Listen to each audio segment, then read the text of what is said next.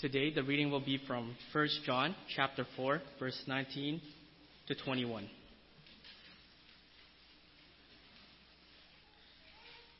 We love because he first loved us. Whoever claims to love God yet hates a brother or sister is a liar.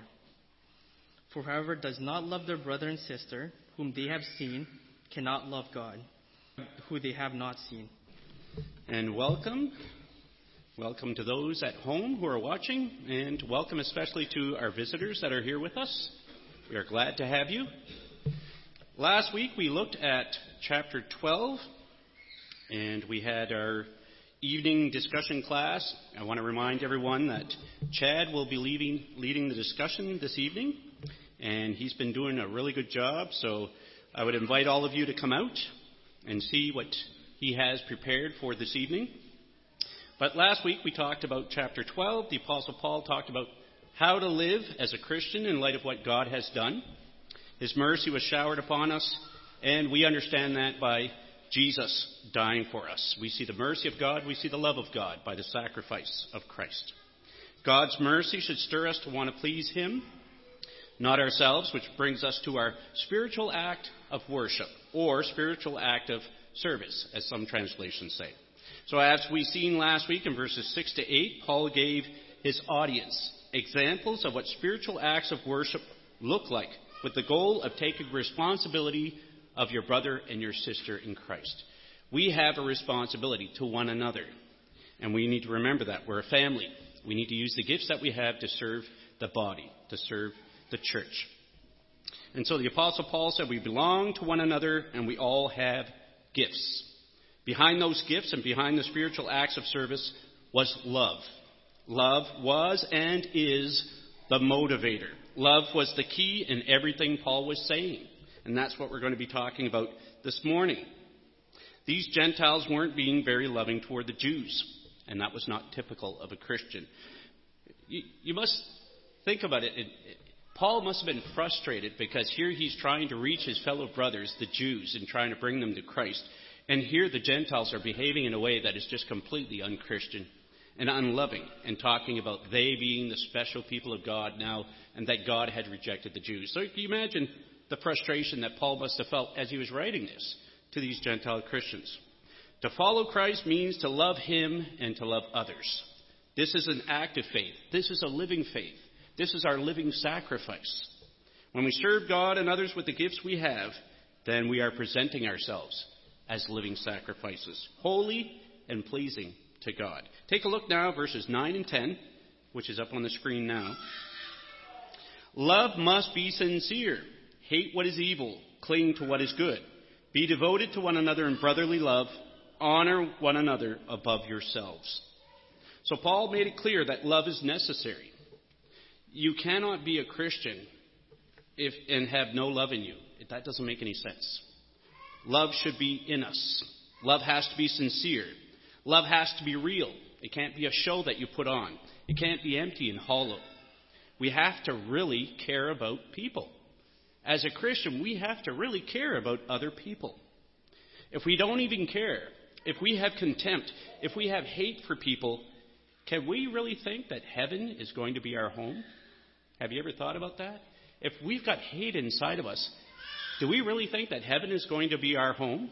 Have you ever considered that this life we live right now, at this time, that we get to put the things of God into practice so that we will be ready for our true home, which is heaven? This is our time now, this life, to put love into practice, to put things into practice to be ready for our life after this life, our life in heaven.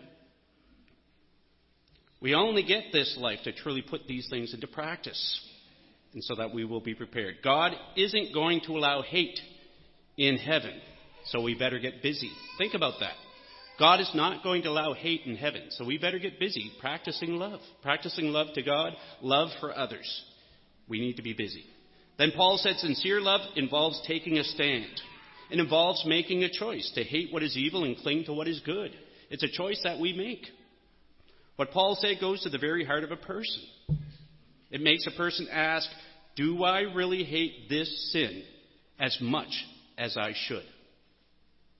That was the end result Paul was certainly looking for in regards to these Gentiles who were thinking highly of themselves. I'm sure he wanted them to ask that question to themselves. We should ask ourselves the same question. Do I really hate this sin as much as I should? We need to make the choice to hate what is evil, to cling to what is good. Paul said that in brotherly love or sisterly love. That means honoring others above ourselves. Paul wanted his Gentile audience to understand that. It wasn't about putting oneself first. It is easy to be selfish. Think about this. It's easy to be selfish and only think about ourselves. It's harder to put someone else first. Think about that. It's easy to be selfish. Just got to think about it. Oh, me. You know, my. I want. It's easy to be selfish. It's harder to put someone else first before yourself. It requires effort on our part. As Christians, it requires real effort. It requires real, sincere love to be able to do it. It requires hating what is evil and clinging to what is good. Take a look now at verses 11 and 12. Never be lacking in zeal, but keep your spiritual fervor serving the Lord. Be joyful in hope, patient in affliction, faithful in prayer. So these Christians should never be lacking in zeal, and neither should we. As one dictionary says, zeal is dedication or enthusiasm for something. If you have zeal, you're willing, energized, and motivated. So if you have zeal, that's what you have. You're energized, you're motivated, you're ready to go. So these Christians should never be lagging or sluggish in zeal, but rather be on fire to serve the Lord. And so should we. We should be all fired up. We should have that same kind of zeal. We should be fired up for the Lord. Fervor means intensity or passion. So when we put it all together, we should never be lacking in our enthusiasm and dedication to the Lord, but keep our spiritual passion for Him and for service Him, service to Him. So Jesus also expects His people to be serving one another. We talked about this last week, using the gifts that we have to serve one another, to serve the body. We are serving our Lord when we serve each other. Think about that. When you're serving each other, you're actually serving the Lord at the same time. Paul said, be joyful in hope. And that hope is in the return of Jesus. Because when Jesus comes, so does everything else that has been promised. Eternal life and a home in heaven. They come when Jesus comes back for us. Good things are waiting for the Christian who hopes in Jesus. We should have joy in our hope. Even though what Paul said has broad application, we have to remember who his audience is. He's addressing these Gentile Christians and the behavior that they had towards the Jews. He told them to be diligent in serving the Lord and others. And remember the good things waiting for them if they do. There are good things waiting for us too, and we should be joyful about it. We need to think about the rewards that are waiting for us. As we live this life as a Christian, we're going to deal with hard things, but we have great rewards waiting for us. It should give us joy. As Christians, we should be the happiest people on the planet. Really, when you think about it, we should be the happiest people on the planet because what we have to look forward to. But sometimes life throws things at us. It drags us down. And so we're not as happy as we should be. We need to rise above it. We need to be joyful. I've seen Christians many times, not referring to this congregation, but I've seen Christians in the past, many congregations that I had preached for, come in and you could tell they just didn't want to be there. And then I would talk to them and find out what was going on in their lives and realize they had great struggles. And to remind them of the rewards, of the hope that they hang on to, the hope that we have. Because this life is only 70, 80, 90, 100 years if you're lucky. You get to live eternally in the next life without all the problems you're going through now. So we need to hang on to that hope. That hope comes when Jesus returns for us. So in a subtle way, Paul was warning these Christians that they would suffer from persecution when he told them to be patient in affliction. The Apostle Paul might have known what was in store for these Gentile Christians later on. Maybe he had an idea what was going to happen to them in the future. Perhaps Paul knew that their arrogance was going to bring some trouble to them. This is what he's dealing with. They were very arrogant. Well, one thing was for certain. They would be afflicted in some way. They were to be patient during their affliction. They were to trust in God. And that's the kind of attitude that we should have. When we are afflicted, we should trust God. Really trust Him to get us through those hard times.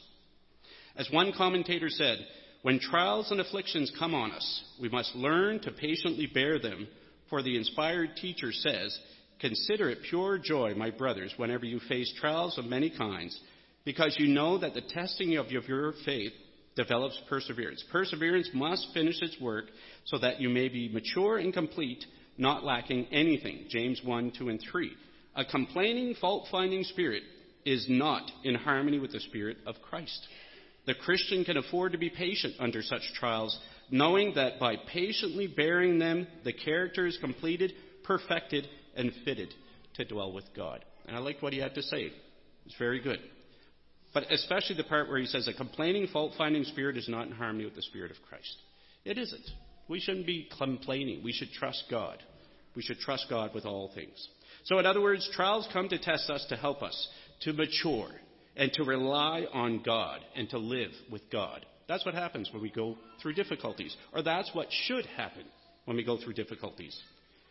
Our difficulties, our trials, make us conscious of God's presence and prepare us to live with Him in heaven. The Contemporary English Version says, "Let your hope make you glad. Be patient in time of trouble and never stop praying." So let me say that again. The Contemporary English Version says, "Let your hope make you glad. Be patient in time of trouble and never stop praying." So when we turn to God in prayer, when trials come, we are conscious of His presence. We are reminded of the one who can help us, the one who can give us strength during our trials. We shouldn't try to solve everything on our own without God's help, without consulting God. So perhaps maybe you can remember a time when you were struggling with something and you never turned to God. And you never turned to God during that time. Well, He should be the first person you turn to when you run into hard times. God should always be the first person you think of and you turn to when you run into hard times. Paul wanted to make that clear in the minds of these Christians. The Jews knew this and understood it very well. They were people of prayer. They prayed 3 times a day. They were very diligent in prayer. When we think of all this, it should make us wonder what was in store for these Christians Paul was talking to. In a subtle way, as we mentioned, that he was telling them that they are going to be persecuted. They're going to suffer. They are to be patient in affliction. The apostle might have known what was in store for them. Perhaps Jesus had shared with Paul what would happen to them. Perhaps Paul knew through inspiration, maybe had a vision. We don't know. But something was going to come. Take a look now at verse 13. Share with God's people who are in need. Practice hospitality. So share with God's people who are in need. This might have been foreign to the Gentiles, who were used to chasing after things to satisfy themselves. Makes sense, the things that he's saying. Many of them lacked self-control. To have to share with each other would have taught them not to be selfish, would have taught them not to be arrogant. So I thought it was interesting when doing my studies to find that the Greek word translated as share, you'll notice, is koinoneo. Koinoneo. This word means to distribute, participate, partake, and contribute. Well, this word is from the same family as the word koinonia, where we get the word fellowship. Get the word fellowship. When we fellowship with one another, we are participating or partaking or sharing with one another. But then the question becomes, what are we sharing? It's a fellowship. It's a sharing. A sharing of what? We are sharing the one faith, and we are sharing the one Spirit that we read about in Ephesians 4:4-6. That's what we are sharing. We are sharing our faith, and we are sharing the one Spirit. We are together. So the English Standard Version translates verse 13 as contribute to the needs of the saints and seek to show hospitality. The King James Version says distributing to the necessity of the saints given to hospitality. So we see contribute and distributing are 2 of the definitions for that word instead of share. And so a Christian must be ready and glad to render assistance to his needy brother or sister in Christ.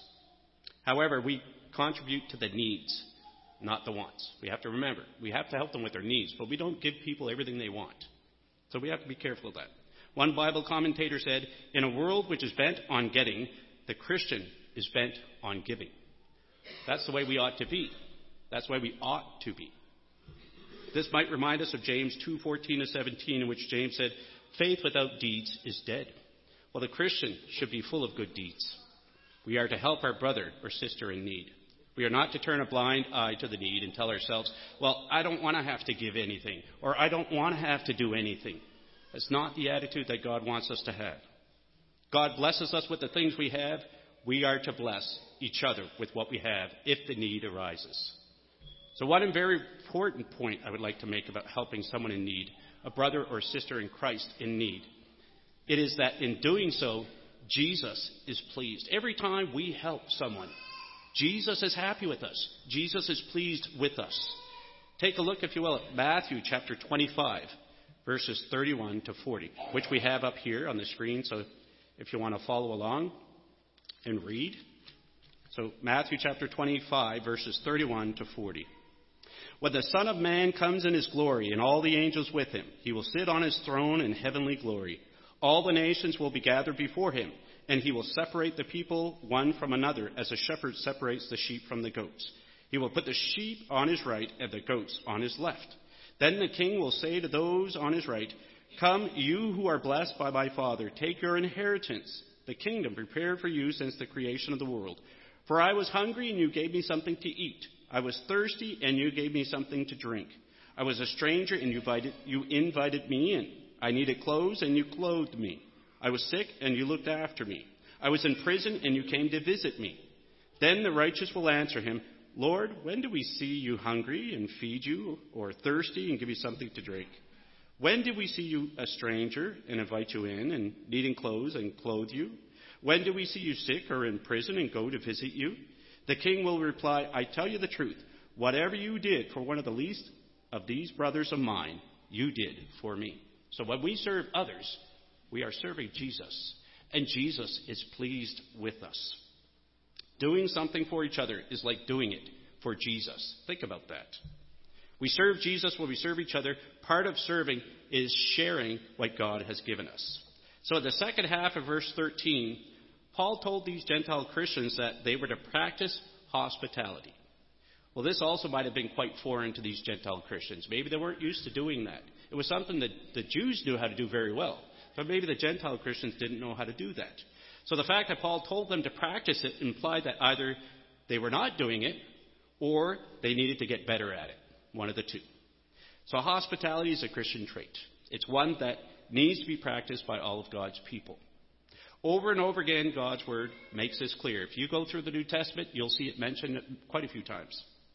Someone once said that Christianity is the religion of the open hand, the open heart, and the open door. And I like that. That's good wording. Let me say that again. Someone said that Christianity is the religion of the open hand, the open heart, and the open door. And I think that's well said. So we are to be open. We are to be honest. We are to be sincere in our love. We are to be ready to serve. This is what Paul was telling the audience of his day. Nothing has changed since then. We're to be like that too. Love is at the heart of it all. That's what God wants from us. Love is at the heart of it. Notice the pun? It's shaped like a heart. So love is at the heart of it all. Love, what does it look like? Can a person see it in you? Do you ever stop and think about that? Can somebody see the love inside of you? Do they see it? If they don't, then maybe that's something we need to work at. How are you expressing your love for Christ? Remember that God showed his love for you by sending his Son to die for you. God's love didn't end there, though. God continues to take care of us and provide for us daily. So again, I ask you, how are you showing your love for God? Are you serving? Are you helping out? Are you volunteering whatever you can? Are you doing what you should be doing?